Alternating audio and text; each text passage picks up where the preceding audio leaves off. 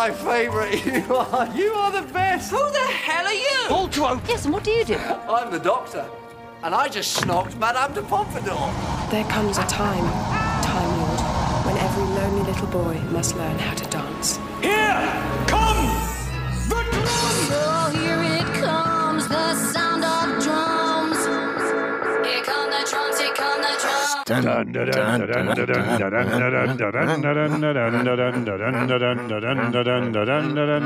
Hello, and welcome to Pull to Open, a podcast that goes randomly through all of the stories in Doctor Who. My name's Chris Taylor. And I'm Pete Paschal, and we're a couple of guys who are journalists by day, podcasters by rest of the day, and have written a lot about Doctor Who, obviously watch it feverishly and often. Yes. And previously on Pull to Open, we were in the Forest of the Night with Peter Capaldi. Then the randomizer that we rely on to take us through the Pull to Open Codex took us to the Forest of the Dead and its first part, The Silence in the Library. And now we have arrived, amazingly, in an episode and a story that bears a lot of connections, the previous one. It is story number 173 in the Pull to Open Codex. Ladies and gentlemen, The Girl in the Fireplace. Boop, boop, boop, pew, pew, pew. Crowd goes wild. We have arrived in the Fireplace very, very early on in our run in Season 3 and Episode 5 of Pull to Open. We're here. I got to say, given the history of our pod that you've just gone over, this seems like the least random randomizer pick that we've ever had. It truly does. Sometimes we're stretching to explain why the randomizer brought us here. I will fully admit that. But after the last episode in which we talked about Moffat and RTD being the Who Beatles, when they work together, they always just knock it out of the park. You know, they're the John and Paul. And here we go to one of their earliest collaborations, which was perhaps more of a collaboration than any. So I'm fascinated to get into it. But first, let's talk about our week on social media. Pete, how are you doing? Yeah, it's been a big week on the socials. So as Chris just mentioned, one of the episodes we just recently did was In the Forest of the Night. That's been on TikTok all week long. Now, interesting things that have come out of that. So I think I was kind of dead on in the beginning of that podcast where I suggested that it might be an episode, but that people love to on it, which is to say like, it's very memorable for being not super great or delivering on what it is. Yeah. But there were some people who liked it, and that's fine.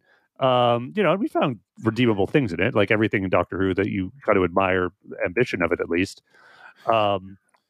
But there was, I wanted to start a new thing here on Pull to Open, which is to give a shout out to the best TikTok comment we got all week.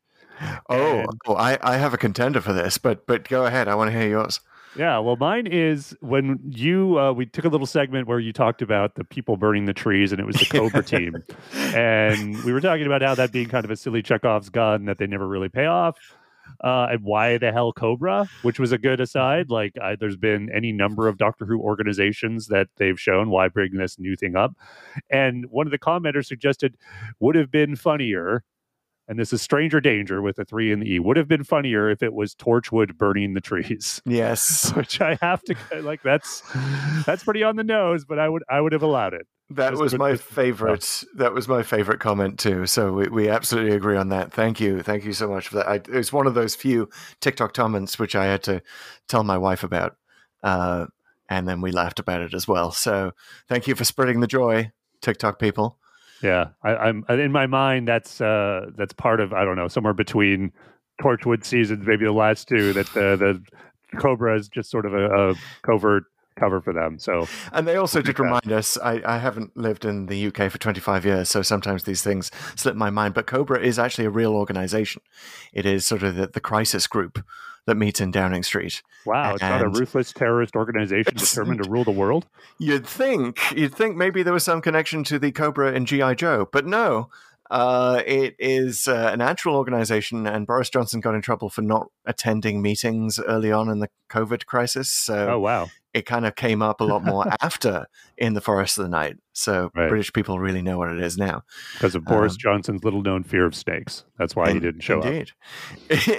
In any case, talking of Pull to Open's connection to the real world, I believe that we have some exciting news about what our show has done for HBO Max. Indeed. So, as I was, as we were prepping all our social material, shall we say, for the TikToks, it didn't escape our notice that In the Forest of the Night had a bit of a misspelling on HBO Max. It actually spelled it night with a K. God, I just, as an editor, that made my eye twitch every time I saw it. Yeah, clearly done. Input by someone who had not seen the episode. Clearly not a Doctor Who fan. Anyway, as one does, this is the modern way of doing this. You shout out to the service on Twitter, and we did. And I'll fair to say we were very polite. We just said, "Hey, could we get this corrected? It's wrong. It should be night with an N." And I gotta give a lot of admiration and shout out to HBO Max's customer service. They replied right away. We got in a direct message back and forth, and not only did they listen, they fixed it within a like 24 or 48 hours. I don't know, very quickly. Like you think that would be something that would kick to the bottom of the pile to get to it months later. No, it's fixed now. Go check it now. I mean, now as I'm recording this, like you're going to hear this in a week, but I'm really impressed with the speedy response there. Way to go, HBO Max. Yeah, thank you, HBO Max. I definitely want to give plaudits to the streaming services where they're warranted. HBO Max, I sort of ambivalent about as a home for all of new Doctor Who, which it is. It's the only place you can watch it unless you're buying the individual episodes. And it is sort of a little bit difficult to do what we're doing and sort of randomly dipping out of episodes, right? I find that I have to search for it all over again. Mm-hmm. Right, search for Doctor, because I can go play next episode of what I was last watching, but that's not going to take me to the menu where I can get to the episode that I need to get. So HBO Max, just an idea. Thanks for listening to us on Forest of the Night, but just an idea. Maybe put Doctor Who as sort of a thing you can easily access from the homepage, because there are a lot of us here. A lot of us are going straight there. We're Who fans. We want to dip into any part of the Doctor's timeline. As if we were Clara splintering ourselves through time. So please make that more accessible. Well, I would also think since it's so recent, it was so recently new that the season just finished a month or two ago, and we just had the New Year's special. This is sort of the period where people want to catch up. Yeah. So having it front and center is probably a good idea, a good way to capture new viewers. Yeah, exactly. That's the way Doctor Who spreads. So that might not be an HBO Max thing. That might be a thing a note for BBC Worldwide or BBC, I forget what they're calling it now, but it is, there's some marketing dollars here that are probably good to be spent. Yes. And while we're talking marketing dollars, we are still looking for sponsors. Just saying. Yep, we're here too. Okay, so little pat on the back to ourselves there, and you're welcome, Doctor Who fans. Yeah. And we also have, speaking of fans, we have a super fan on Twitter who we'd like to give a shout out to. Pete, who's the superfan? Superfan is Patrick Perring. Patrick, who is probably our most faithful listener, always gives us a great shout out on Twitter really soon after we upload the podcast. And he's always been quite positive and has shared with us thoughts on the platform. So, Patrick, thank you so much for being a great superfan. Yeah, thank you, Patrick. We're here for you, bud. We love anyone who loves to dip in and out of Who, as we do. Yeah. So one more bit of housekeeping, and I hope I pick up some more as I'm doing it, because as you can tell, I'm kind of stalling for Could our it be next something segment. to do with reviews, perhaps? Could have something to do with reviews. Well, this isn't stalling. This is actually business. You're right. Thank you for reminding me. One is we need some reviews, guys. We've been asking for the reviews. We want some more reviews. Please give us reviews. Reviews really help us make the podcast more visible to others. If you're listening to this, and well, if you're not, I don't know how you're hearing me, but please visit your nearest podcast app, the one that you're on, perhaps, and why not give us a thumbs up, and just pause the playback for a minute, give us some thumbs up emoji, and go back to what you were doing. But the reviews really, really do help. Yeah, you are exempt from this if you're an alien race who's listening to us through radio waves coming out from the Earth, and it's probably a couple of centuries later, and it's too late to leave a review anyway, because we will have watched all of Doctor Who by that point. But if you are currently on the planet Earth, this does apply to you. Please leave us a single emoji review. This is what I'm pushing for. Just leave us a scarf, leave us a hat, lobby the emoji code people to make a fairs emoji. But yeah, just say something. Give us a shout out. We're here. Awesome. And, we like to think about stars while we review, and I see 5 in front of me all the time whenever I'm thinking about reviews. I don't know about you. I always see 5 stars. And the last thing I need to do is just do a quick correction on myself, just because it's been nagging at me. This is one of those things that's been nagging at me since we recorded the pod. So we did Silence the Library, Forest of the Dead last time. And one of the things I pointed out was there was like a point where the doctor points his sonic screwdriver down, effectively turns it into a square gun and squares out the thing behind it. Right. He's escaping 2 of the astronauts who've been taken out. Right, exactly. Archaeologists have been taken over by the Vashnarada. Right, exactly. And so it was weird, and it was out of there and out of place, and obviously he's never used that ability again. But on rewatch, I actually was just sort of, as I was sort of, again, prepping the socials, I noticed, I think it's actually a door. I don't think he's actually using it to square gun. He's actually just opening a hatch beneath him that happens to be square, which, again, might be a weird thing. But it's like, oh, it's not actually a plot hole that he never uses that again. He actually never squared it. So good job. Good job, guys, for paying attention, which is to say the show creators. we love being corrected here on Pull to Open. Many podcasts may not. Many podcasts may stick to weird views, but no, we're happy to share your knowledge with our own brains that are fallible and incomplete and partially clockwork.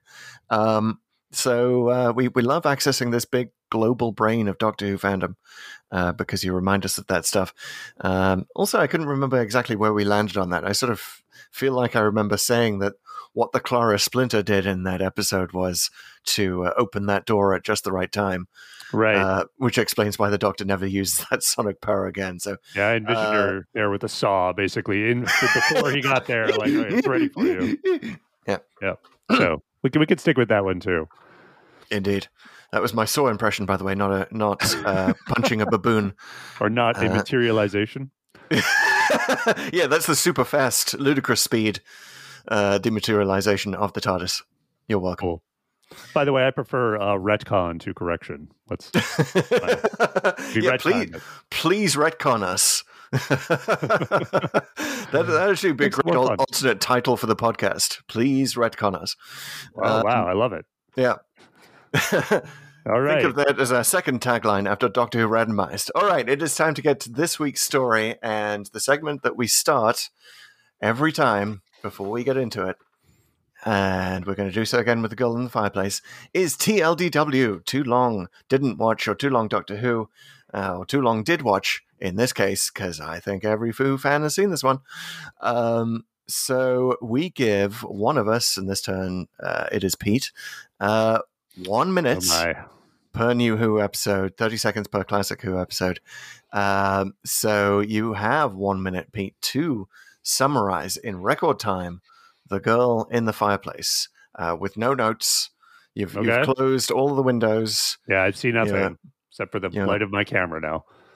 I was right. stalling for a while there, you could probably tell. But at some point I was like, okay, let's just get this over with. And now I realize, like, I usually read a plot summary in addition to like watching the episode just to make sure I've got it all in my head. I haven't done that this time. So suddenly I feel my confidence evaporating as I'm about to embark on this, but I've got to do it because that's what we do here at Pull to Open. It's such a well-known story. I feel like previous viewings are here for you. Yeah, they're on your side. All right, sip of water and then I'm ready. All right. Okay. All right. In 3, 2, 1. Go. Okay, the Doctor, Mickey, and Rose materialize on a space station in the future.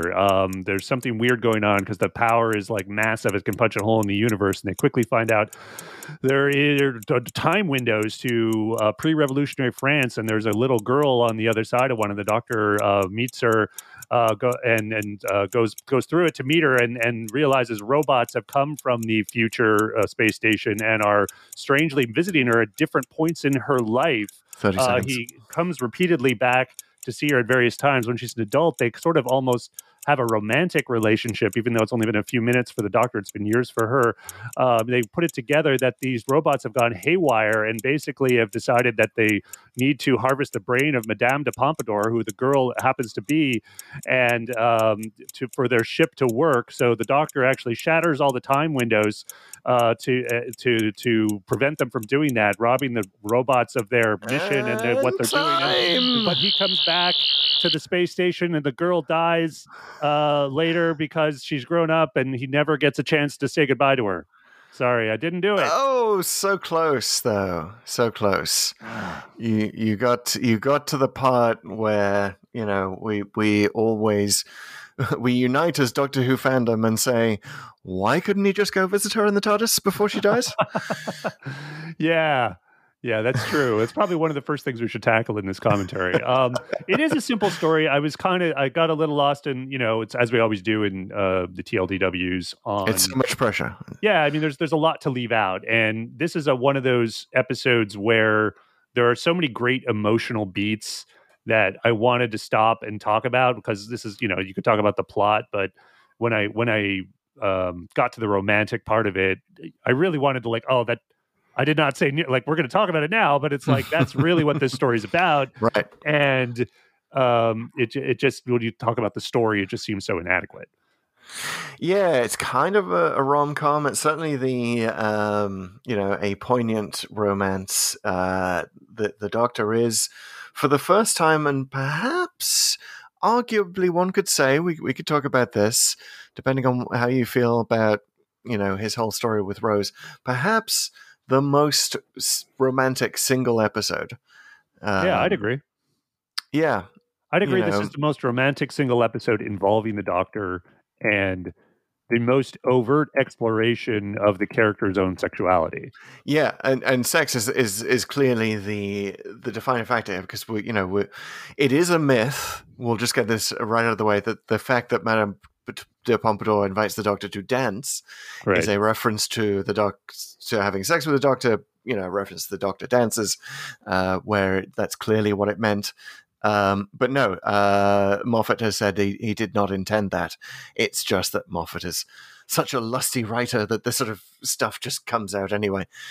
So even though there's a shot of the bed, and there's some very clear implications, and there is actual snogging, we will get to the use of the word snogging in a second. I knew we would. We're getting right into it this time. We're going right to the. We're going right to the robots, to the space station, at the time. We're going right to the sex part. Right to the snogging. Yeah. And the shagging. But yeah, there is no definitive shagging in this episode. I'll just say that it is. No, there isn't. I mean, I think if you really want it to be, and if you do, I don't know why Doctor Who's your show. There are plenty of others where it's a little more you overt. Watch the show and then you go to AO3, right, or one of those, the collections of slash stories and fan stories, and you. Yeah, exactly. I mean, I think if you really want it to be, you can.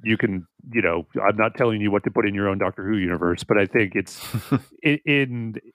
It's just very Moffat is great at this, actually, and so is Davies to a certain extent. They walk right up to the line, and they never quite go over it. I mean, the bed scene in particular, I found okay, it's just is right there in the foreground at the end, and she took him by the hand to the bedroom, and you're just like, wow, okay, what's going to happen here? And then it's the fireplace. Oh, okay, great. To be honest, though, there is only one episode of Doctor Who that makes it explicit that the Doctor has had sex, and it is episode 1, An Unearthly Child, where we learn that he has a granddaughter. Well, he's also been a father before. They've said that in The Doctor's Daughter, and there's a few references to his family. But yes, I take your point. So the Doctor shags is what I'm saying. It's a fact. We've always known it. Calm yourselves, classic Who fans. We've always known it. I see what you did there with the subtle Silicon Valley paraphrase. But yeah, this is let's get right into it. I mean, this is the thing is the Doctor's sexuality has always been something of a bit of a controversy in Doctor Who, and it was very much not really touched at all. I mean, here and there, there's comedic bits in the classic series, but in the new series, with the sort of storytelling they were doing, and honestly, just updating the show in a lot of ways, I think they had to go there, and I think to Davy's credit, and I think he's the one who really opened the door on all this. He handled it with aplomb in series 1, where older man takes younger girl to travel with him. I mean, how could you not go there? In particularly with modern audiences, where obviously in 2005 when the show was relaunched, there's a lot of protection, shall we say, in greater society against exploitation of those kind of relationships than there were when the show was first, the classic series was on. You kind of had to, and so I'm glad they did, and they used it to a lot of comedic effect, but not and starting the whole Rose love story, which obviously there's a lot of tension with that here. But when in this story, I think you really just we could talk a little bit about Whitaker too, like the fact that the Doctor has been played by a man. Now, he hasn't just been played by a man, and I think anyone watching this episode, if you're sort of saying the Doctor's an asexual being who doesn't really have a gender, like, watch The Girl in the Fireplace. Like, what, are you kidding me? Like he's a man. I mean, like, and admittedly, like a wise, aged Time Lord man, that the rules are different and the sexuality is different, but no question he's male right now in this episode. No, we know from the existence of a granddaughter that, Time Lords have sex. It's just a fact.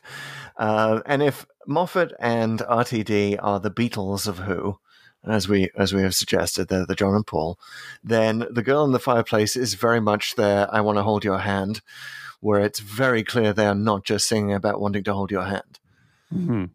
This is, clearly an episode redolent with not just sexuality, but the romance that comes from the connection of the minds between the two of them. Yeah, right? The Doctor puts his hand on Reinette's head, and they share everything, and she sees how lonely he was. He becomes vulnerable for possibly the first time in New Who, possibly the first time ever that he's been that vulnerable. He's mentioned that his childhood was lonely before, but for someone else to see it like that, almost without his consent, as it were, he's being more vulnerable than he wants to be. He's sharing more than he wants through that connection because he has to look in her brain. I really like that scene for a lot of reasons. It's redolent of romance, right? I mean, that is what romance is at its root. So it's romance and sexuality all mixed into one. But well, it's the heart of the episode, obviously, and both the leads play it so well when they do that.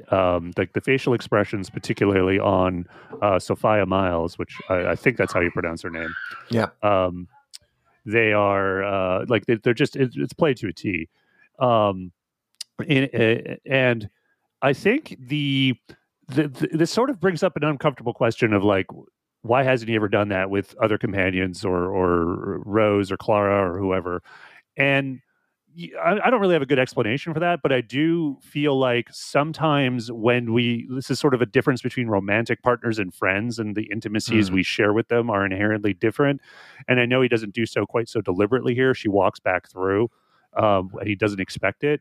But that idea of sharing your vulnerabilities with someone new you have a connection with, and things you might not even share with your family or your closest friends, I think that's very human and very real.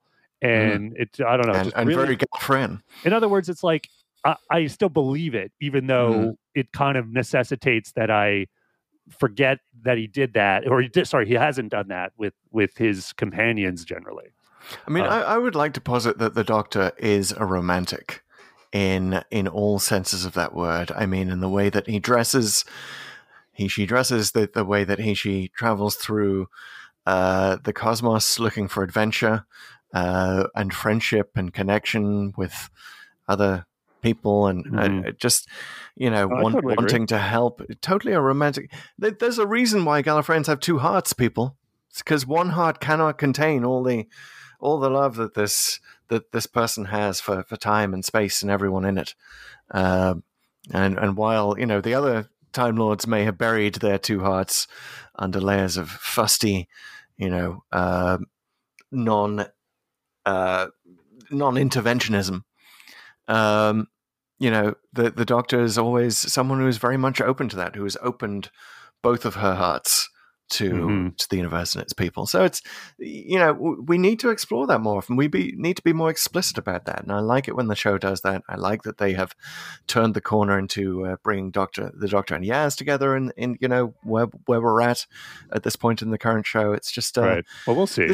But I do want to take it back to snogging, because that is still that's a always line. Back to snogging, guys. That is still a line, because the line is as the Doctor presses the button and flips the fireplace around, which, by the way, made me feel like that's one part I don't think has aged well. The flipping fireplace, just sort of feels like a stage farce. Which it is, actually.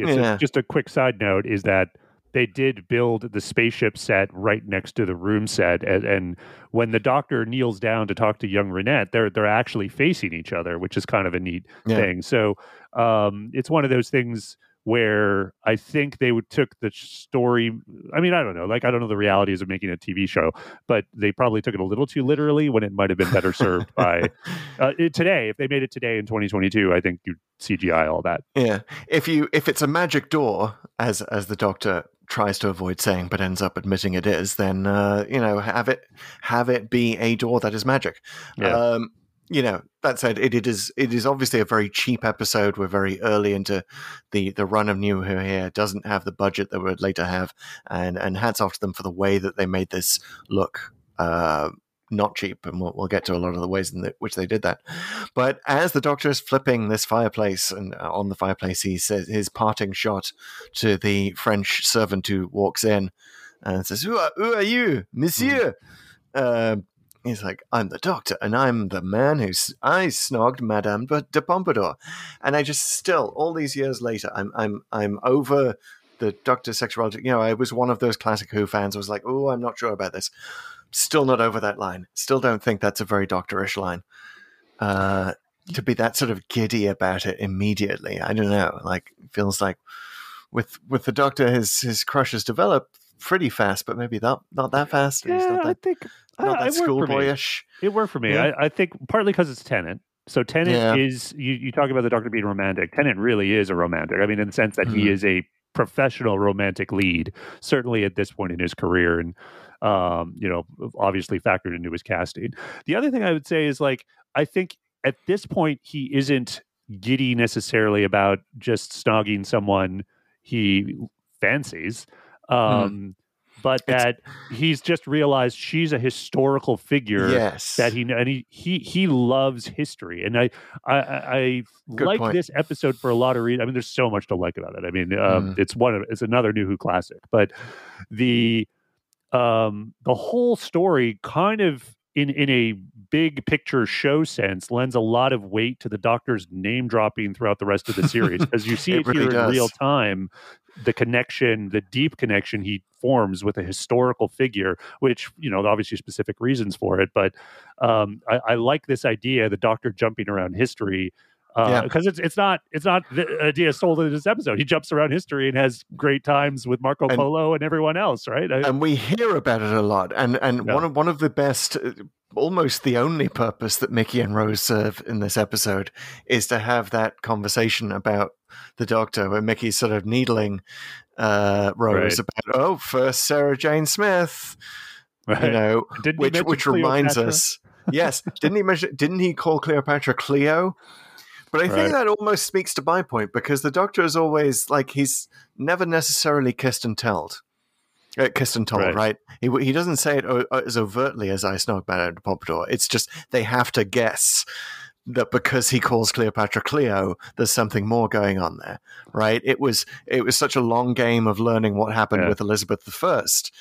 Right. So he's not a kisser and teller. Maybe he just thought the servant was like some guy who's never going to see again. I will agree. You're convincing me a bit. That is, he's sort of stepping out of his normal veneer. I do think it's in character, because this is all about peeling back layers and seeing the heart beneath. And he's actually kind of more vulnerable there than he would be to his right in front of his companions, I think. It's weird that I convinced you there, because I think you convinced me, and I think now we've switched like a fireplace. We have switched sides. But you're dead on. He's not the type to kiss and tell and brag about it. It's just that he's just in the moment there, and I think he he sort of writes himself later. To his credit, he doesn't do it with Rose, although he does sort of rather rub the how much fun he's had at the party thing in her face. Although, even though that turns out to be a con on the Clockwork Robots, which did you really need to be drunk to pretend to be drunk to get past those not very smart Clockwork Robots? Yeah, probably not. But again, it's a fun scene. It is. It makes you think. Remember, I had an issue with that scene at the time. I really did. For some reason, I remember thinking, the Doctor's turned into Jarvis Cocker, who's the lead singer of Pulp. It kind of had that very kind of... And I know this was a time. This is Tennant's 5th episode, right? He's still working out who his Doctor is, and we're still learning who his Doctor is. So there's that kind of sense of, maybe you've gone a bit too far here. Well, Moffat's never been great. I mean, I think it works for the Doctor I think it works as a scene. It doesn't work with robots as opponents, and this is one of Moffat's weaknesses, which I think I'm just sort of thinking out loud about, which is that he doesn't write robots very well, or he doesn't write villains logically. They don't act logically. Like, so that's why he's never been very good at writing Cybermen or Daleks, or thinking about how, like, what would a robot that probably, it's pretty clear they don't have emotions, that they're robots, that they're just going through programming. What would they do in a certain moment? And a drunk guy walks in, why would they give him the floor at all, right? Like, it's like, what are you doing, unless he's somehow giving them information they need, and that's not clear. So they're just kind of standing there in the way humans would. Like, this guy's here, and I'm like, now it's a weird new situation, I should just listen to him. Whereas there's no reason for him to think robots would react that way. Well, my headcanon on this, I'm just thinking about it now, I think my headcanon on this is that acting in an unusual way makes them want to scan him for good body parts.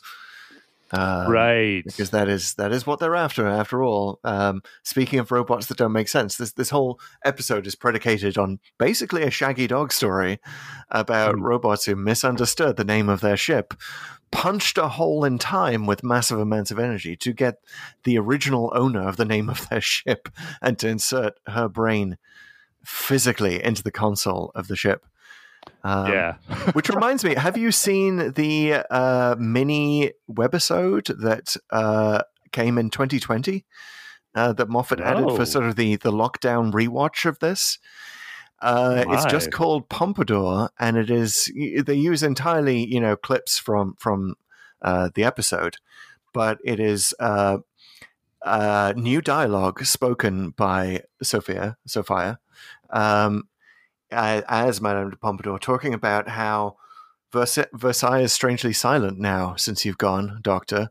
And, I remember you telling me that the robots were going to scan me, and perhaps they were going to insert my memories into the ship somehow, and they might back up a digital copy, and that person would be so lonely. And why am I so lonely, Doctor? And, so it slowly cuts to this one new scene that they filmed for it, which is supposedly the console of the ship, right? So it's clear that this is, a version of Madame de Pompadour who was digitally inserted into the ship and is now there for all time. Wow, like they copied her consciousness and they didn't need the brain itself. Got it. Wow, I had. How did I miss this? I had no idea this existed. I got to go check it out. Yeah, it's recent. It's beginning of the pandemic, so it's I don't fault anyone for not noticing anything in the last 2 years, because we are still in March 2020 after all. But to your point about this is a story, the motivation for the robots is something, grotesquely contorted, both in the story and in, in analyzing the story, is well taken. Again, for some reason it works. I mean, it's not satisfying in the way that like a diabolical plot being unraveled would be, and sort of answering a big question. But for some reason, that final little almost coda bit of seeing the exterior of the space station and the name come up, and you're just like, oh, I get it. It's one of those. It's not quite M. Night Shyamalan, but it's like it's kind of in the same vein. It's a satisfying click in the brain as the whole story clicks into place, like a neat little clockwork mechanism. There you go. Yes, I mean the job of any good Who writer is to make you ignore the massive weirdness and plot holes that would have had to have been filled for this thing to actually happen in reality, right? So, Yeah. Moffat is good at that, and he's better than you might think watching this episode, because watching this episode, you might think, why is that horse on a 51st century spaceship? Right. And maybe you can go off and create your own headcanon as to that. But there was a deleted scene, right? You want to tell us about the deleted scene? I think it was the horse master was known as like Cholera Guy or something. Yeah, there was.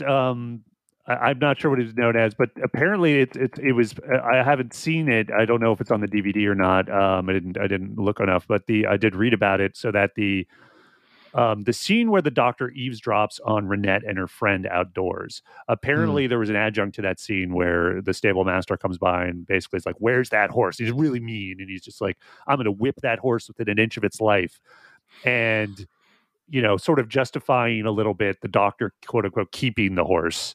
And sort of keeping it out of pre-revolutionary France, which is fine. And it speaks to a little bit like, again, I think if you're thinking about what happened to the horse by the end of this episode, you're a little bit like, or why did the doctor think he could keep it? I think you're probably missing the point. So I think it was a good cut. And it speaks to sort of a point, I guess, I think in Moffat's writing career, at least for the show, where he might have overwrote a little bit here and there. And there's actually one other element of the story. I'm not sure. I don't think they filmed it, but it originally they were going to write it so that the thing that makes her brain ready for the robots is the mind meld. Once that happens, then it's like, oh, now her brain's baked. They obviously didn't go with that, and partly I think because they wanted her older and they wanted more windows on her timeline, but also like it's one thing too many to that the thing that the plot hinges around, and it really wasn't necessary. So they're haywire. They think they need her brain. That's really all you want. And that they have to wait till she's the exact same age as the ship itself. Right, exactly. Yeah, which is nice because it introduced that element of uncertainty. It's like, she has to be 37 and some number of days. We don't know the number of days. So I like that. But I also would have liked a version where the Doctor is somehow responsible for all of this in the first place, sort of thereby increasing the timey-wiminess of it all and kind of increasing this. It's always very interesting when you think, well, the Doctor is going through time, causing as many problems as he solves. Well, it would also explain why he doesn't do it much. If it is one of these things where he's leaving too much of his own imprint somewhere, it would be like, oh, what? That's sort of going over the line. Like I like how New Who does this quite a bit. Even if you think about the fuel for the Daleks that they kind of retcon, that it's like if you've traveled through time, you can sort of power them in a weird way, which was a neat little thing they put in the first series, and they kind of forgot about, but it's okay.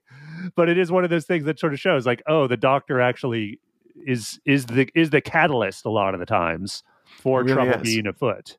And speaking of catalysts, I think this episode was in itself a catalyst, perhaps, or at least a blueprint for what New Who was going to be like. Right. And it's super interesting watching it now, instead of coming straight from School Reunion, which was our first Tennant episode, oddly enough, and now we're here in the next episode. Had we watched it that way around, we'd probably be doing a lot of commenting on the fact that, Rose and Mickey's relationship seems to have improved dramatically in the 5 seconds they were off screen. But no, we don't care about that. But what we do see, looking backwards, is a lot of the template for New Who, because, and a lot of the template for the Moffat era, because Renette is very much Amy Pond. She's very much the girl who waited. Mm-hmm. It's you can almost see how Moffat stole from himself for the 11th hour here. He's just recycling ideas.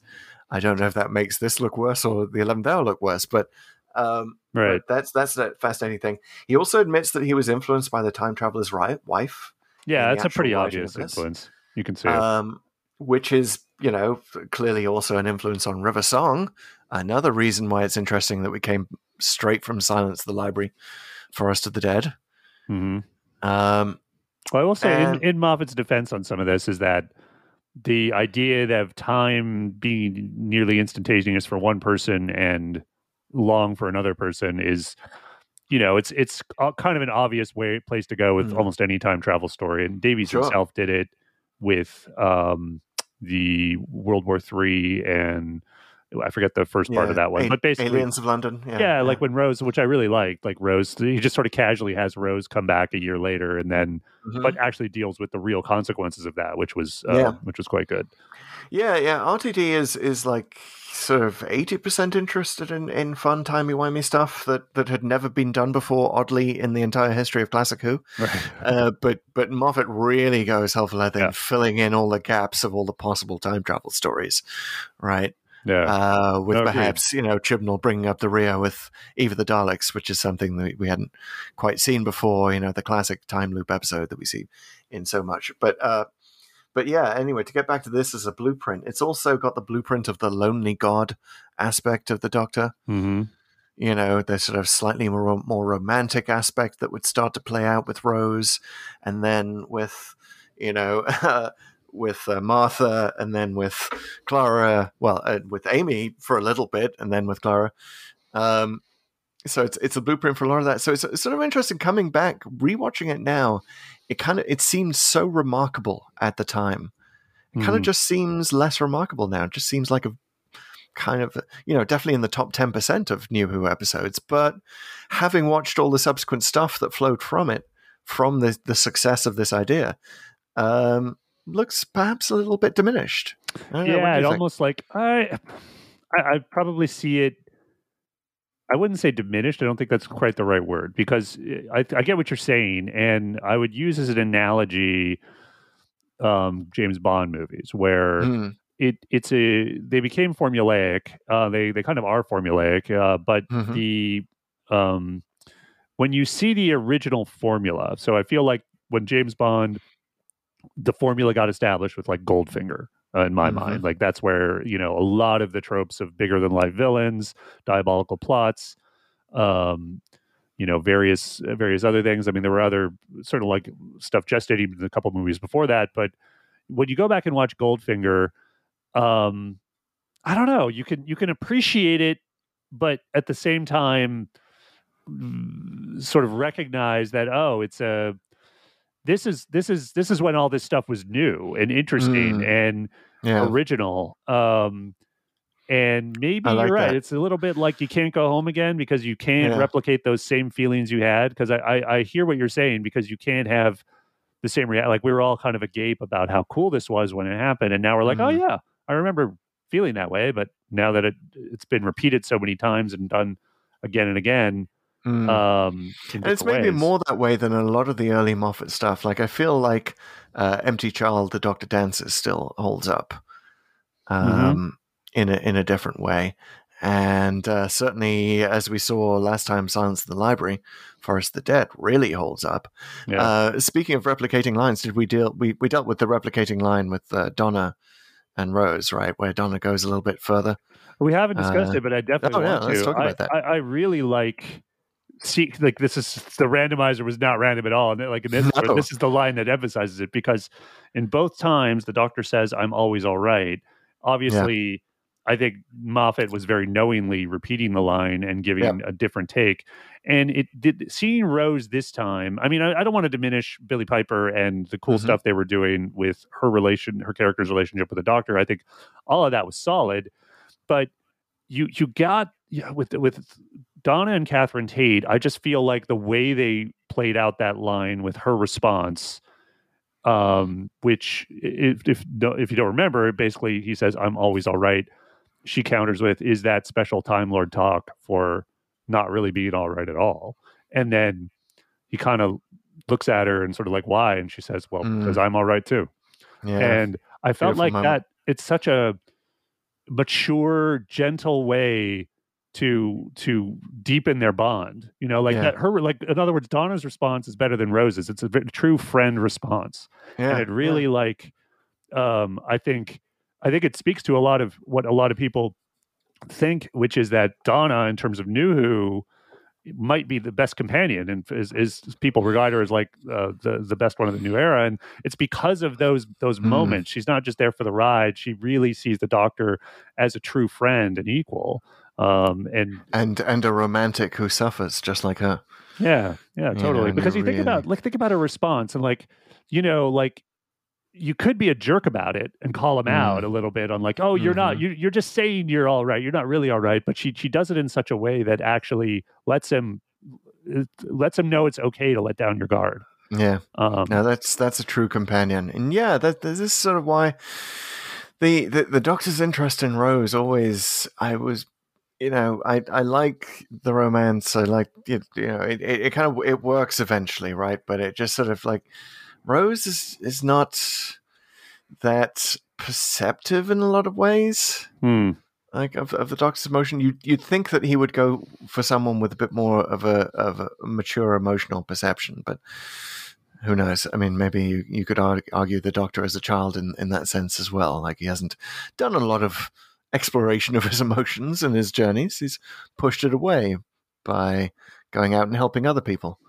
Yeah, right? and I think the Rose thing works, but I think it works in the context of the era, right? Which was like, this is very fresh. He's last of the Time Lords.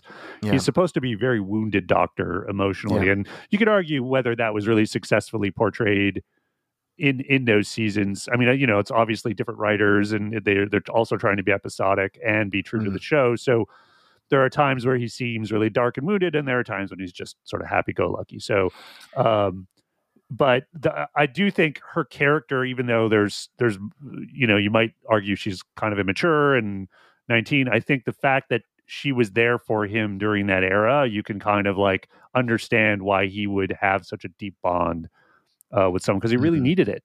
He did, and she was there, and she's, obviously, spunky and helpful and easy on the eye, and all these things that one might think would attract us if we were in that sort of emotionally wounded situation. And if I can quote another different sci-fi show, she's just at the beginning of the adventure. Yes, indeed. I don't know if you know that one. That's that's actually a line from Star Trek: The Next Generation, and it's a line that Captain Picard says to Wesley Crusher at some point in, I think, one of his last appearances on the show. Good one. He envies Wesley because he's just at the beginning of the adventure. Shout out to our TNG peeps. Yep. Love it. I always love it when I bring up Klingons. Speaking of the ending, I have literally just thought of some headcanon on why the Doctor can't go back to see Madame de Pompadour. Go. Real time headcanon. Yes. The new He is. We see him standing in the TARDIS reading her letter. Right, in which she says, she's based. The letter's like, why didn't you come? Why aren't you here? I'm very sick. That letter itself creates the fixed point in time. And he waits to read it. Like, he takes the letter from Louis XV, which, by the way, the Doctor, super dismissive of Louis XV all episode. Oh, you're the King of France? I'm the Lord of Time. Little jealous, perhaps, Doctor? You like hanging out with historical figures, don't you? Unless they happen to be sleeping with a historical figure that you like. Anyway. Unless they're dudes. This particular incarnation, less interested in the dudes. Yeah, that would change. But that's why he takes the letter and he goes back to the TARDIS. Does not read it in front of the King. Does not read it anywhere in the Palace of Farce. Is standing in the TARDIS because I think he thinks in his own head, if he opens the letter and it's just sort of general, non-specific stuff that would sort of allow for a loophole where he could use the TARDIS, he would do that. But that's why he looks so devastated when he's reading the letter in the TARDIS, because he knows now, and the TARDIS also knows now, that she's a fixed point in time. That letter would be a paradox. The letter would vanish. It would just, like, if he went back at any point at all to see her now. So the letter itself is the fixed point in time. Yeah, I like that headcanon. Like, it makes me think. I love it. It's a great explanation, and it makes me. I'm probably going to be more hyper conscious now of when he says when time can be rewritten, which he did say in our last stop in Forest of the Dead. Was that the first time? And this is basically me asking the listeners for an audit of the times the Doctor has said time can be rewritten in New Who. And I know the rules for that have been inconsistent, but please retcon us. Yeah. Write in and retcon. And I think it's interesting. It might be an interesting exploration sometime on like when well, what are the rules? How have they changed? Because they clearly change in this era too, right? Because they're fairly consistent. And this is the thing. There's a hand wave in the episode, and it's the same hand wave you get in any Doctor Who episode. So you can't. It's not a call out at all. It's just that they're like, why don't we use the TARDIS to go back to the palace, because the time windows, for whatever reason, we can't get through because the robots have jammed them. And it's like, well, we can't do that because we're part of events. And it's just part of events. Okay, I guess. Okay, we're part of events. When are you not part of events, Doctor? Yeah, and the thing is, like, time travel stories, they don't work for this reason, because why can't you just keep if you theoretically had time travel, you could literally do anything. So you need to have some rules of the road. But this is the consistent rule of the road for Doctor Who generally. And again, it is like you do it when you need to and you don't. You can't when you don't. But it does kind of make some kind of sense in that, like, maybe he should have just turned to Rose and raised his eyebrows and go, "Remember Father's Day?"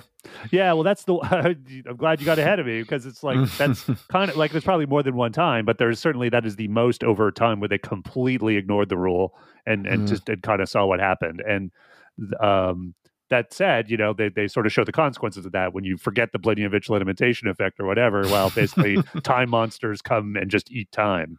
Yes, and that would really put a crimp in his travels with Madame de Pompadour. Yeah, perhaps the best TARDIS companion who never was. Right.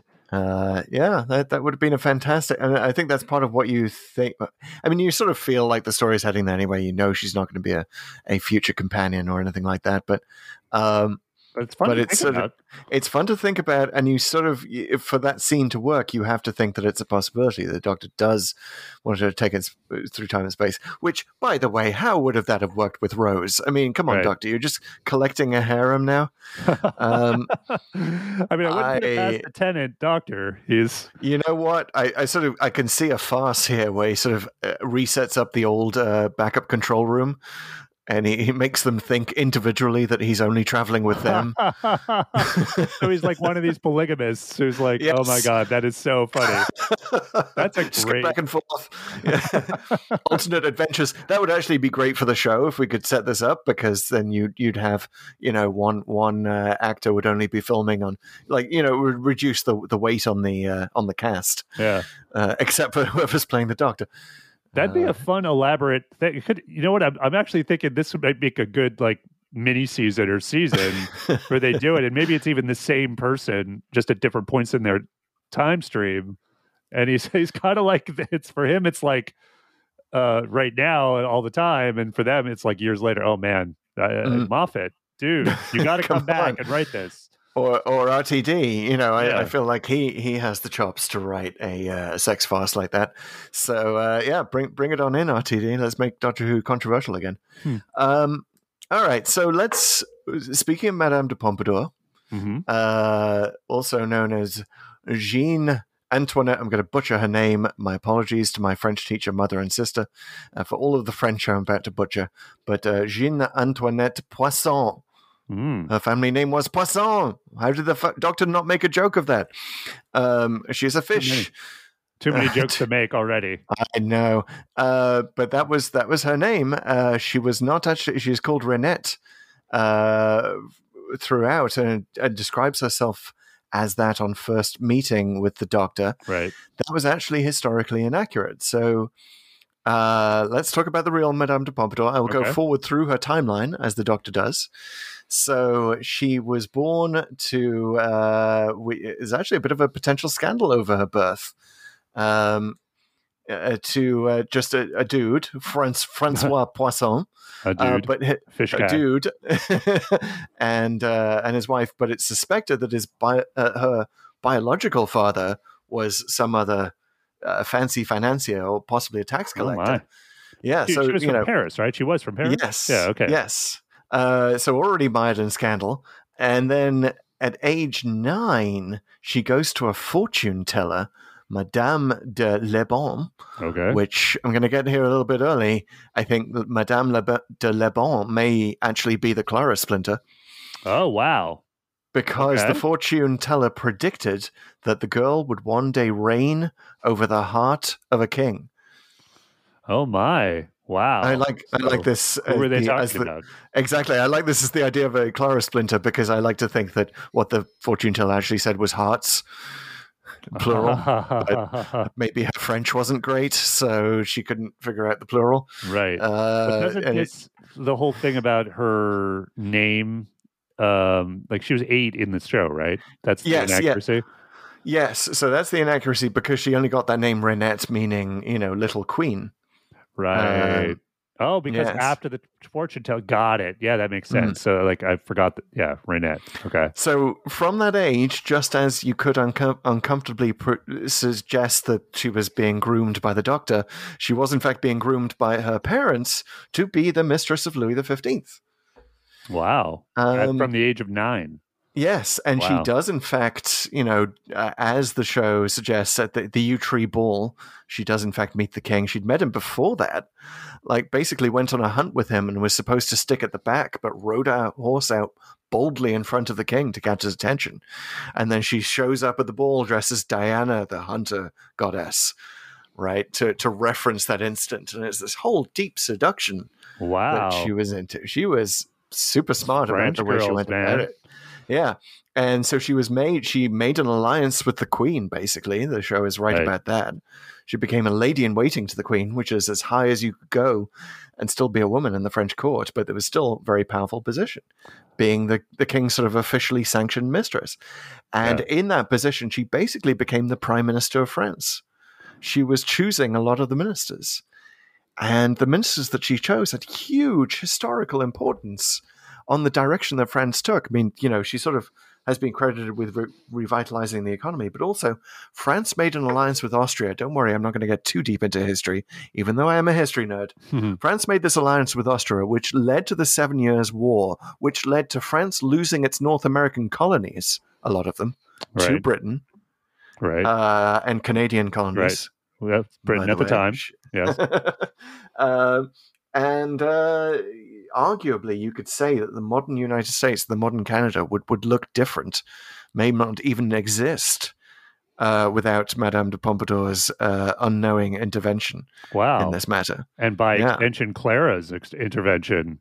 Yes. She named her Renette or then gave her the inspiration to do that. That's way to go, Clara. Another interesting, fun historical fact about Madame de Pompadour: she did give her name to the Pompadour hairstyle, but it's actually a historical misnomer because she never wore her hair up. See, I was wondering that about this because she never has like really a pompadour. I mean, she combs her hair back, but that's not what a pompadour is, right? So, like. I thought they kind of missed an opportunity there, but I guess it's actually historically accurate is what you're telling me, that she never actually wore her hair that way. Yeah, the hairstyle precedes her and postcedes her. But she herself always wore her hair down.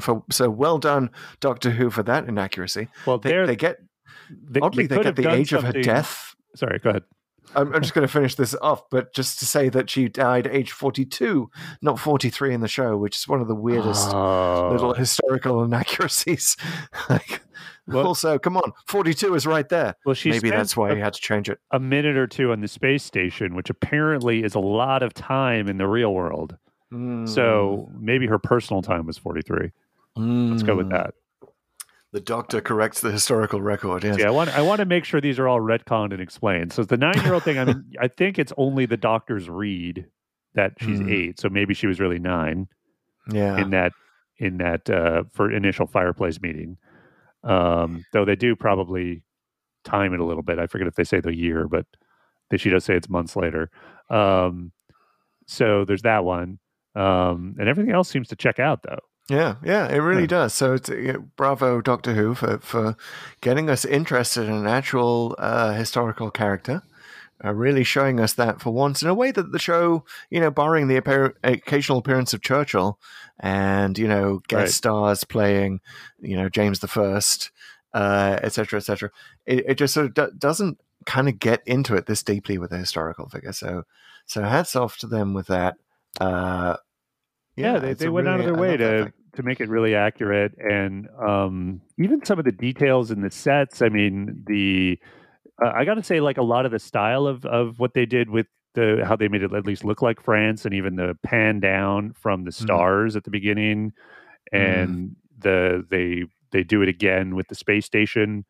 And there's a lot of that, of like they're all looking up at the same stars even toward the end when the Doctor's seemingly trapped. I thought all of that was just really nice, like a lot of attention to detail in this episode. You just went over the historical detail, but they really, I think they knew they had a corker and were like, let's really go for it. And one of the things we talked about with effects, obviously done cheaply, there was the big rescue scene with the horse coming the horse through, bursting through the mirror. Yeah, that almost didn't get filmed. Apparently, because surprisingly, they don't allow horses in stately homes in Britain. Certainly don't allow them to smash through mirrors. When I read about that, I actually heard about it through the commentary, and it always stuns me. Like, come on, it's TV. Like, isn't that like your free pass to do anything? We're like, let us do the horse in here. It's a TV show, man. But apparently they had a lot of difficulty. They had to do green screen. They had to have Tennant on not just a horse, but also like a weird high tricycle thing.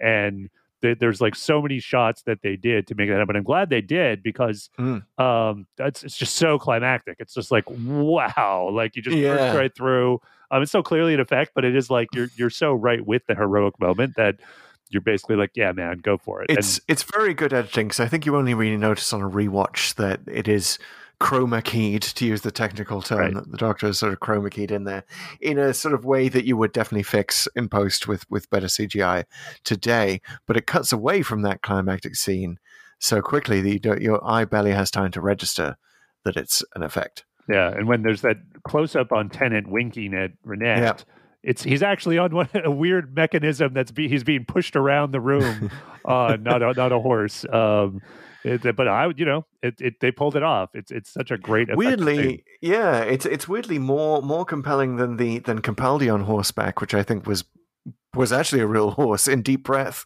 right? Which this episode shares another connection with. Deep Breath, of course, is when the Clockwork Robots returned. Yeah, from a sister ship. Yeah, which was an interesting choice. Again, Moffat recycling. Not that anyone was dying to see them again, but I will give them like points on the design of those guys is really cool. It's so good. I would love to have like just one of them as a sort of a souvenir prop. If I don't know if they're probably either dismantled or in other fans' places, or maybe David Tennant has one, but that would be like. If I had like one of my choice, I almost want that more than a Dalek, because it's just so unique.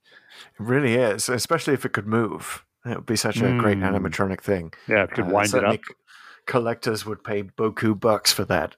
And it's sort of interesting that it's one of the few monsters where the Doctor actually compliments how beautiful the monster looks. Right? Yeah. I mean, first of all, we should say the masks still hold up. Yes. They're still super creepy. Carnival masks, you can't go wrong making them creepy with powder wigs on top. Well, I watched this one with my 8-year-old daughter, actually. Yeah. She was excited to watch it. I remember it not being as scary as Force of the Dead. She found it way scarier. She almost had to leave the room, but, she just snuggled into me. But it was, in hindsight, I was like, I was almost slapping my head, of course.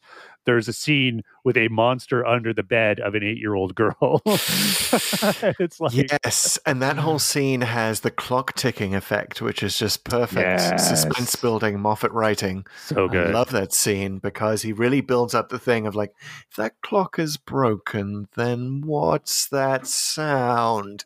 And it gives you that delicious sort of the call is coming from inside the house, chill down the spine. Well, and I love that as a signature thing that they break the clocks because they make clock noises. And I've if they ever do use them again, that should be the reveal, right? Like that they're somewhere, and then what's going on here, and then it's a broken clock. Like, what does that mean? And the Doctor would be like, "Oh no!" And it's just boom, here they come.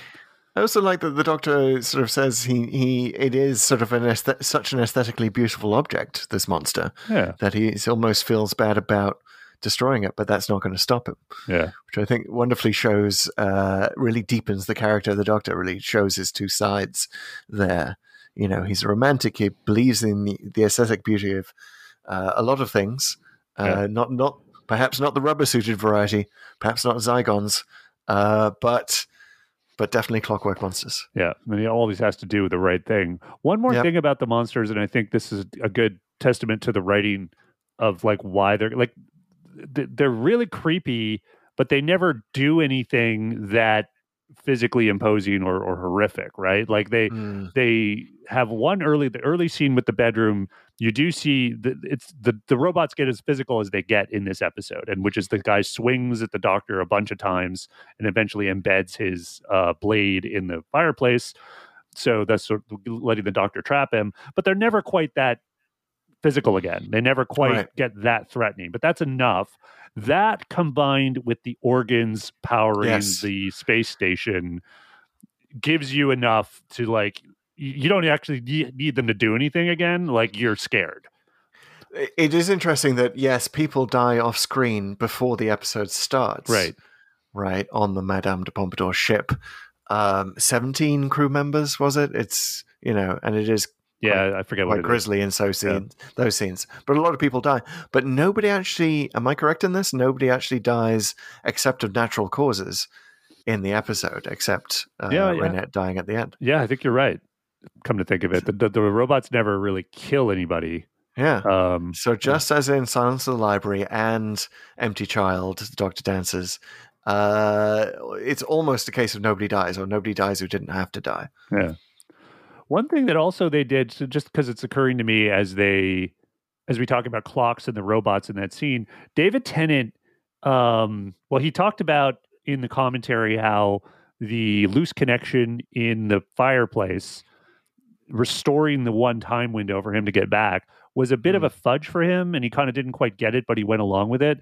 And I got to say, I've been listening to commentaries that I hadn't before as we've done these episodes. And every time I listen to a David Tennant commentary, it convinces me he's a stickler for these details and a stickler for things making sense, which I think is great. Like he once, I think when we talked about, what was it? The Wire episode where he gets his coat on at the end because it looks cool for the scene where he's on the tower. Right, the Idiot's Lantern. Lantern, that was it. But in the commentary, he reveals, like, why would he do that, though? Like, he doesn't need the coat. And it's like, well, then he sort of justified it in his mind. Like, well, he's carrying a bunch of things and the coat has pockets. So that's going to help him carry more things. So this got me thinking this time, because I've seen it so many times and now it's really convinced me he's a stickler. How interesting it would have been to have seen a season of David Tennant and Stephen Moffat, which was actually considered for a little bit before he made the final decision to leave the show and they cast Matt Smith for Series 5. Because there could have been an alternate season where it's David Tennant's last with Amy Pond and, again, with preserving a lot of the timey-wimey stuff. But I do feel like once Moffat was showrunner, he got away with a lot more, or let himself get away with a lot more of hand-waviness of things. It is interesting. But if Tennant was very there... interesting. Yeah. Very interesting to consider what an alternate version of the 11th Hour, well, it's not called the 11th Hour, but it's, Tennant's new season with Amy Pond would look like. Would it almost look like the show backtracking? Because we would have just come from Donna, who, was his I just want a mate, companion, to another sort of romantic interest for Tennant's Doctor. I think there might have been more rolling of eyes kind of than there was for Matt Smith. Also just would have just been too obvious a repeat of the girl in the fireplace.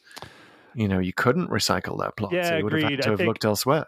I like the universe we're in. Definitely. I don't know if we needed a season 5 of David Tennant's run, but it does make me wonder a little bit about who was keeping Moffat honest in later years, because when he had Davies and I think to some extent Tennant here to call out his scripts on like, wait a minute, does this make sense or doesn't it? Do we need a line? Do we need another layer to this to make sure it works?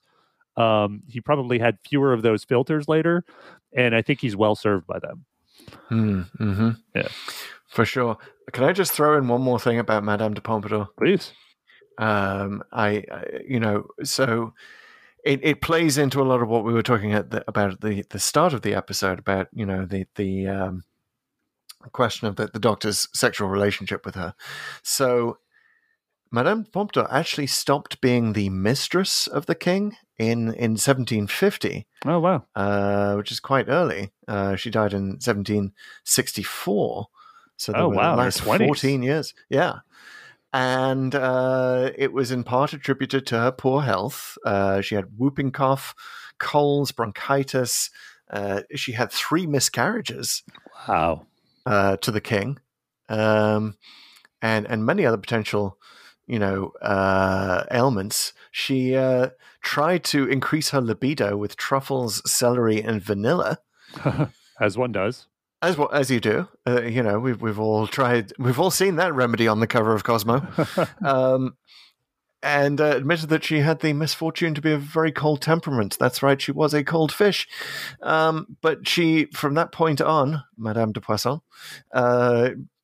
became known as the friend of the king and was still sort of, had a close friendship with the king. Now, you could read this one or two ways when you connect it to the girl in the fireplace. Either she was so in love with the doctor that she sort of made up this reason why she couldn't sleep with the king anymore. And that kind of makes the girl in the fireplace even more romantic. Like, oh, I love it. She wanted to save herself. It's a history retcon. Right. But also you could read that as this is why the doctor and Madame de Pompadour did not actually have a sexual relationship, because she couldn't. Oh, okay. Yeah. Covers a lot of bases. By the time. Do you think, by the way, that they had chemistry because Sophia and David Tennant dated for a little while, like about a year after this episode? Did you know that? I did, yeah. In fact, sometimes I get confused about which of the guest stars he married. Right.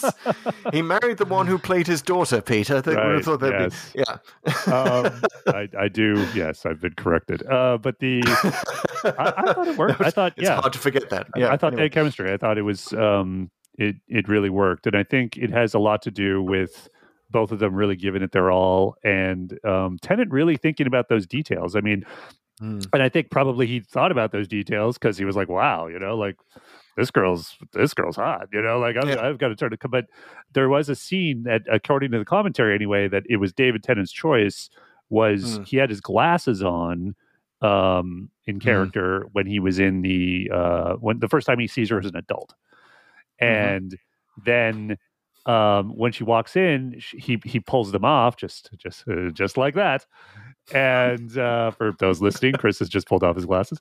And I just did the sexy librarian thing of pulling off the glasses and shaking the hair. But yes. It was, it's the thing of like when you encounter someone you really are attracted to, you'd be like, oh wow, now of course I'm wearing my glasses, right? When I'm, so he sort of whips them off, and playing up those sort of sexy moments, or those attraction moments rather, right from the get-go, which I think was a great choice. And I was convinced. What did you think? I like to think that he got her to go out by saying, I'm a method actor, let's grab a drink. But oddly, I didn't. I was surprised when I discovered that they dated. I couldn't necessarily see it, which I think sort of adheres to this general rule that chemistry on screen and chemistry off screen are, inversely connected, right? You either have one or you have the other. And, they didn't necessarily, they sold it to me, but I definitely thought that they were acting. Yeah, I see what you mean. Did you think he has more chemistry with Rose? Yeah, I think he does, because they have time to build it up. Right. So when I think about the Doctor's relationship with Rose, I'm thinking about multiple episodes. Yeah. Multiple moments. And actually, I think they sold that more because the way Billie Piper always looks at him. Yeah. Like it's much more selling it on her side. Yeah, that makes sense. Yeah. It's almost like when he's smiling at her, he's smiling at the reflection of him in her eyes. Well, and she brings her A game a lot. I got to say, I haven't talked enough about the dialogue in this. It's Moffat, so it's almost a given. There's lots of clever dialogue, but one of the best lines is it's actually Rose and the Doctor, but Rose, I think Billie Piper gives her best line here, which is, "You're not keeping the horse."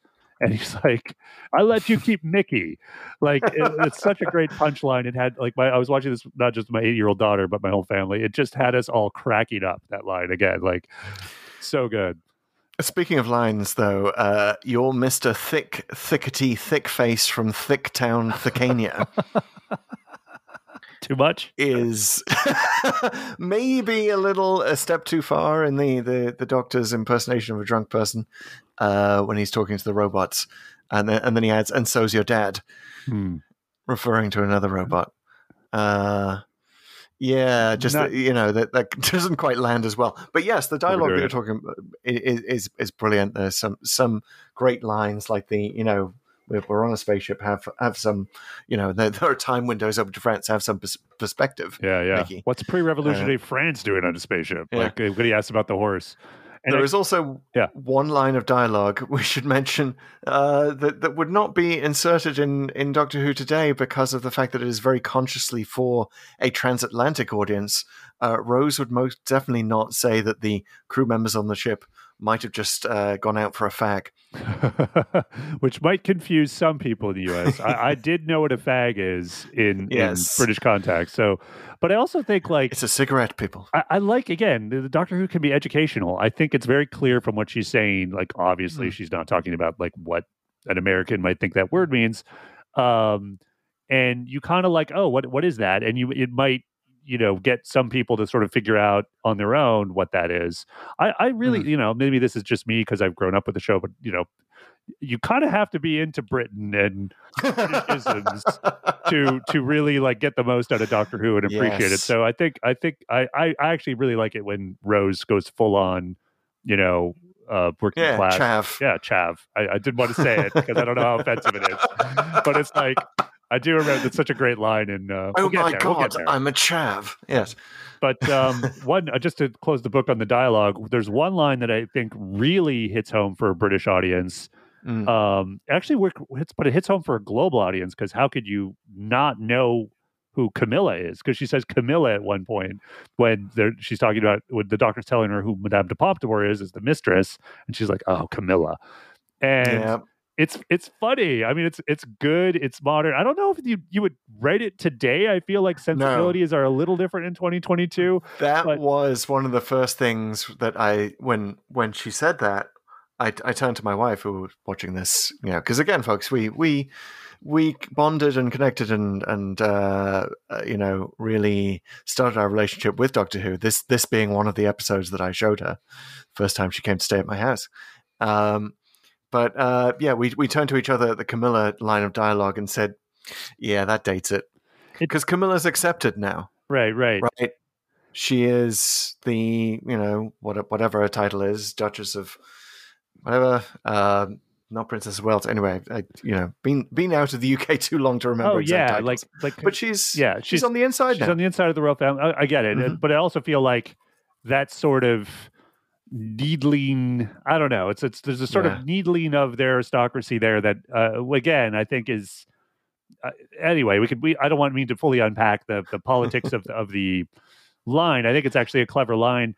It is. And I think it's also so Rose. Like it's like as a person who's gossipy and sort of every day about the royal family, I feel like that's exactly what she would say. And again, Billie Piper, this is one of the best things about how that character was written and Billie Piper's performance. I mean, she was so real, right? I mean, this is what my wife always says this when we go back and watch these episodes, which I had watched with her previously. She's like, "Oh, I just love those early Doctor Who's from this era because everyone just seems so much more real than the characters in the current run that depending on your taste, but it is and I think a lot of it is Billie Piper here, who's just she's super she's relatable. The companion is always kind of there to translate for the audience, right?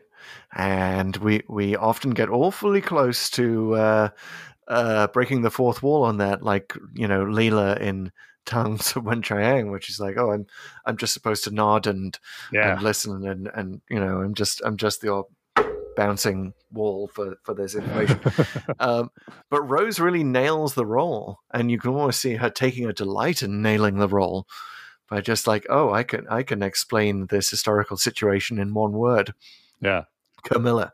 Have a little bit of fun with she takes a kind of there's a glee on her face when she says that. So it was. it was Doctor Who returning after 2005, and really setting out its stall to say, we are a show for everyone. Even the Mr. Thickety Thickface who doesn't know anything about history, you can still watch because we're going to translate into modern day references for you. Yeah.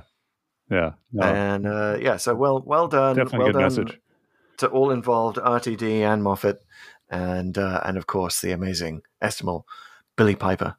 So is it time? Is it time to ask ourselves, what if the evil plot had succeeded here? Well, let's take a brief diversion before we get this. Kind of on the way to the evil plot, because the evil plot, of course, takes place in the 51st century. Right. And have you noticed, as I have been throughout our adventure, the randomizer really seems to love the 50th and 51st centuries. Well, Doctor Who in general does those particular centuries almost as much as the 20th and the 21st, you might say. Yeah, they've really zeroed in on it. The Jack Harkness and River Song come from this era. Mm-hmm. Yeah. This is in this era. That's why it's so freaky. We came here from Silence of the Library, right? Yeah. That was the 50th century. Yeah, it's all... I think I like that about Doctor Who, that it sort of zeroes in on a couple of... Well, not a couple, several different eras of the future and sort of tries to flesh them out a bit, or maybe inadvertently connects things because they just sort of happen to have a good shorthand. It sort of lays lays the groundwork for fan theories on whether, say Jack and River are contemporaries. Do they have adventures together? So I think that's fine. I kind of just... We should throw in K9, by the way. That's right. School reunion. The Doctor's just hung out with K9, and he doesn't even remember that this is the era that K9 comes from. How quickly he forgets.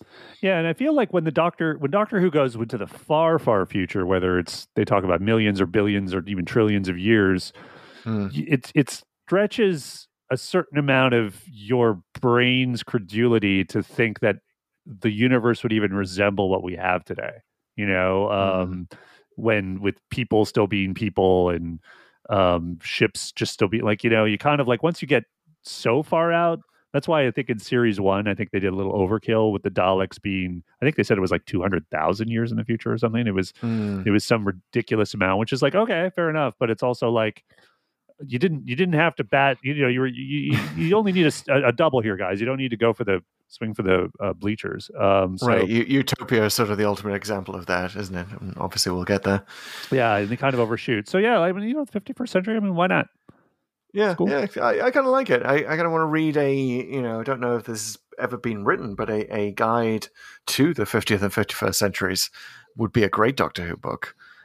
Just to zero in on all of the connections the Doctor has to that timeline, trying to tie them all together. Surely you have your own copy of A History. A History. Yes, A History. The complete timeline, the complete history of the Doctor Who universe in 3 volumes. Oh my God! No, I don't have my copy of this. Obviously, I need to get the. Does the 3rd volume mostly take place in the 50th century? Be sure to add that to your Amazon wish list, and perhaps a fan will get it for you. But no, it's actually Lance Parkin and oh God, I'm blanking on the other guy's name, but he's actually been writing this book over and over and over. And the first one is sort of this very small tome. It came out, I think, in the early 2000s or late 90s. Since then, it's been revised 3 times. So this is the 4th edition, which goes all the way to the end of the 12th Doctor's era. And it literally does the exercise of when in the universe's history does every episode take place and how do they relate to each other. And so, as you might imagine, the modern era, like the present, which is from when the show first premiered, in the show in 63 to today, whenever that is, when the book's published, is the most complicated. But yeah, they do have they do make the connections between a lot of these eras in it. I'm glad it comes out in separate volumes, and I'm going to suggest to the author that he might want to bring out just a separate 50th, 51st century guide, because that seems manageable. The idea of just reading about the entire timeline of Doctor Who kind of gives me the screaming heebie-jeebies. It's shockingly readable, and I love all of the theories that they put in because it's mostly the footnotes that you want to read, because it's like, why did we choose this particular date if, for example, the date isn't given? And if it's just a general date, why is it in relation before this other story or after this other story? And what are some notes on the dating? Like, for example, why the hell is River Song even going in reverse order with the Doctor, and things like, going, there's good thoughts about all of that. So it's definitely would recommend for me. I will check that out and see if I can literally check it out at my local library. But yeah, another quick detour to what if the evil plot had succeeded. Yeah. The Doctor mentions since the evil plot is conducted by the clockwork robots, or the Doctor at one point calls them droids. He does. And so maybe I would like to ask our audience if they can tell us, is that the first reference to droids in Doctor Who? Perhaps, Pete, you can tell us that, because that is a very Star Wars word. It is a very Star Wars word. I think it might be. It's like the on-screen droid. There might have been. No, wait a second. Even in New Who, there was the android. Do you remember that? Yes, in Bad Wolf. So Parting of the Ways. Android, 2 words. And I feel like that's still a clever kind of. That. Yeah, you can get technical either way. Yeah, I gotta look this up. I feel like maybe they're that robot in The Greatest Show in the Galaxy, the ticket taking robot, might have been a droid. Interesting. But I'll get back to you on it. But if anyone knows were droids ever mentioned in the classic series, I'd like to know. Yeah, write in, or tweet at us, TikTok at us. Yeah, do your answer in the form of TikTok dance, please. Yes. Show us your favorite droid. Anyway, so their evil and utterly insane, though thoroughly logical from their perspective, scheme is specifically to kidnap Madame Pompadour and insert her brain physically into the ship. Right. Although, as we learn in the mini episode, they do it anyway with the downloaded version. So it kind of did succeed in a way to everyone's satisfaction. Okay, we're done. Because that's the stakes, right? The stakes is Madame de Pompadour's life. Well, think about this, though. Like, time's rewritten then if they actually do succeed, right? Like, if they physically succeed in removing her brain, like, then she doesn't die normally. Yes. In whatever, I forget what it was. But, and then she doesn't realign. Yeah, she doesn't realign France with Austria. The 7 Years' War never happens. The USA never exists. Or at least not in its current form. Wow, clockwork droids. They just unraveled all of history. They just unraveled all of American history. Maybe that becomes perhaps kind of French as well. An Amy Rory paradox, where they actually stop themselves from being built because all that stuff doesn't happen, right? It's like it's a little like City on the Edge of Forever with in Star Trek, where the Enterprise just disappears the second they go back in time, and okay, that's what happened. So then someone has to go back and fix it again. Or it just doesn't, or maybe look, I guess what I was getting at with the Amy Rory thing, where they throw themselves off the building and just it all just sort of smooths out. Maybe that would have happened. That it's like, boom, and now everything's okay. We didn't have to do the horse through the window thing at all. All their blades suddenly go blunt. Yeah, all of their little rotating clockwork, threatening things that they're going to slice open her brain with. So, like, time itself stops the paradox. By the way, would they have their intent was to slice open her brain, like right there on the floors of Versailles, which I got the impression certainly they would either chop her head off. It would have been a little cyber conversion for everybody. Yeah. So do you think they would have actually taken just the brain, or would they have just chopped off her head and then done the more I don't know. Did you notice where because there's that moment where they make her kneel on the floor, and it's right before the horse comes through, and I felt like they were going to chop off her head. The positioning of the blades, anyway, was more closer to her neck, so it's like they were going to behead her, which was very French. The invincibility, and then disappear off to the future with it, and then basically rip off everything that was in the brain, hook it up to the computer, and there we go. And it's like it's so sickening to say it out loud and to think about like as effed up as their plan is, like they're actually it works in the sense that the body parts they connect to the machinery do work in some way, and we see that later even with deep breath. Like these robots, for whatever reason, are good at cybernetics. Yeah. Why not just use the brain of the pilot or the captain? Well, they needed Madame Dupont. Yeah, they just got way too literal with it. But you'd think that they maybe would have, something in their programming would have said, well, hey, we got like 17 brains right here. Maybe let's try one of them first. You know what? No one programmed these clockwork droids with Asimov's 3 laws of robotics. This is why... And Boston Dynamics, if there's anyone from there listening, please make sure, this is not a drill. Always make sure to program your robots with 3 laws of robotics. Well, that's a good point. Maybe that's why they're called droids. They're not. If you're a robot, you get that program. And if you're a droid, not so much. Could be. Maybe that's the distinction. So so we've gone from the stakes of one person's brain to pretty much all the of history. the entire history since the French Revolution. Wow. You got to believe that the French Revolution would still happen, maybe, although that was influenced by the American Revolution, so the 7 Years' War. If the 7 Years' War had not happened, we would not have taxed your guys' tea.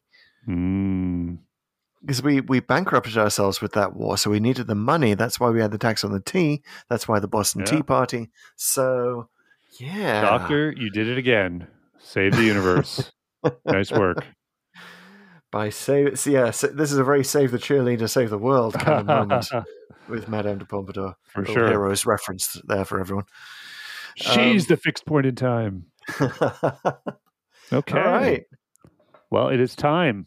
It's time for time. Partner, to find out where we are going next. All right. Want to explain how we do that? Yes. We have to activate the randomizer, of course, which has 2 key components. The codex, which provides a guide, a navigation, a map, if you will, of all of Doctor Who as a television series. Every single adventure is cataloged in the codex. Mm-hmm. There are 299 of them. We were at 173. Yeah, we're leaving 173 right now, and obviously number 1 is On an Earthly Child, 299 is Eve of the Daleks, and there's everything in between. And we're firing up the biscuit dispenser, preparing for TARDIS flight, but also we're going to the Executor, which is random.org. The second component of the randomizer. The second component of the randomizer allows us to choose a random number, true random number between 1 and 299, the number of stories in the codex. And we know that computers don't do that very well, so we go to random.org because they use atmospheric noise, which is very doctorish of them, to generate our true random number. And you can see truly how random it is by the number of stories that bunch up together, like the fact that we did School Reunion a while back, our first tenant, and now we've come back in, what is it, our 3rd or 4th tenant? 5th maybe, to right like after. Yeah. We've actually had 5 so far now. By the way, do also write in, because we are thinking of having a special episode where we go through all the stories we've been through so far and rank them. Just sort of having a show like that. So let us know your thoughts on your particular rankings, perhaps when you leave us a review. But in the meantime, are you ready, Pete? Do you have I'm ready with the codex. It is wide open. We have all the new ones and all the time-locked ones here. Yeah. Should we challenge the randomizer before we get there? Yeah, I'm gonna say really, really randomizer. We seriously need to get some Daleks and Cybermen out of the way. Indeed. We've only had one. No, we've had 2 Cybermen episodes because we just did Closing Time and we did Dark Water before. Right, and they're none of them are real showcase the monster episodes. There's always something else going on. Like Dark Water was very much Missy stealing the show. Agreed. Right. Agreed. So you don't necessarily remember it. There's a lot of Cybermen in it, so I can't say it's definitely not a Cybermen episode. It's not a Cybermen, but okay, give us one where Cybermen or Daleks are actually in the title, or do Deep Breath and let's just get all the clockwork droids out of the way. Yeah, it's just shocking we haven't had a Dalek episode yet. I mean, I know they're in Day of the Doctor, but Yeah. not a Dalek episode. So yeah, let's do this. Yeah. Let's see some Daleks. All right. So you're ready? I'm going to hit the generate button. Want to give me a countdown? I do. In And a wheezing TARDIS noise. 5, 4, 3, 2, 1. Unstable! 142. Oh, I think we might be in Old Who. Oh my, Chris. Yeah. We're at Trial of a Time Lord, The Mysterious Planet. Oh my God. Okay, which one is that? That's the first one. That's actually the first part of Trial of a Time Lord. Isn't this crazy? It's doing Trial of a Time Lord in order? It might be. What if it actually does this one and then Ultimate Foe, though? Just cut to the end. Oh no, missing out the best one. It's our first Colin Baker episode. It really is. Yeah. This is very exciting. This is going to take me right back to the me of 1986 that was so trying to like this story. Yeah. That's what I remember it.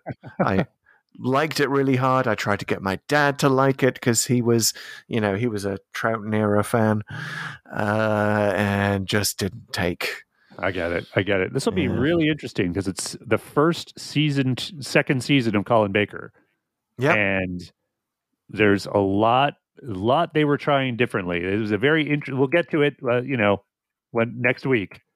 But there is a lot of interesting things to talk about around the show itself of this era. So we're going to be able to talk. We're going to be able to talk about the Time Lords. We're going to be able to talk about the Valiard, which is wonderful. We're going to get into all that deep stuff about the Doctor's future regenerations. So yeah, don't miss that. Yes. All right. God, wow. I feel like it's so different from what we just came from. It's really we're diving into a different pool, but it's going to be awesome. Yep. But guys, thanks for being in this pool with us for the last little bit. We are Pool to Open, the podcast. It's a podcast. If you haven't yet subscribed, I don't know how you wouldn't be, but if you haven't, go ahead and hit that plus button or whatever it is that gets you to subscribe to this. Please do. Please tell your friends about it. Please tell your Doctor Who fan friends about it. Obviously, your Doctor Who fan loving or Doctor Who loving family who are clearly fans. All of them. Subscribe, leave us a review on the platform that you're listening. That would be amazing. Reviews really do help us out. We're available on Apple, Spotify, Google, all the good places that you find fine podcasts. We're there. Please subscribe, leave a review, follow us on the socials. TikTok, of course, we're at Pull2Open, and on Twitter and Instagram at Pull2Open63. See you next time when we travel to the mysterious planet. And put ourselves on trial. All right, guys. See you then.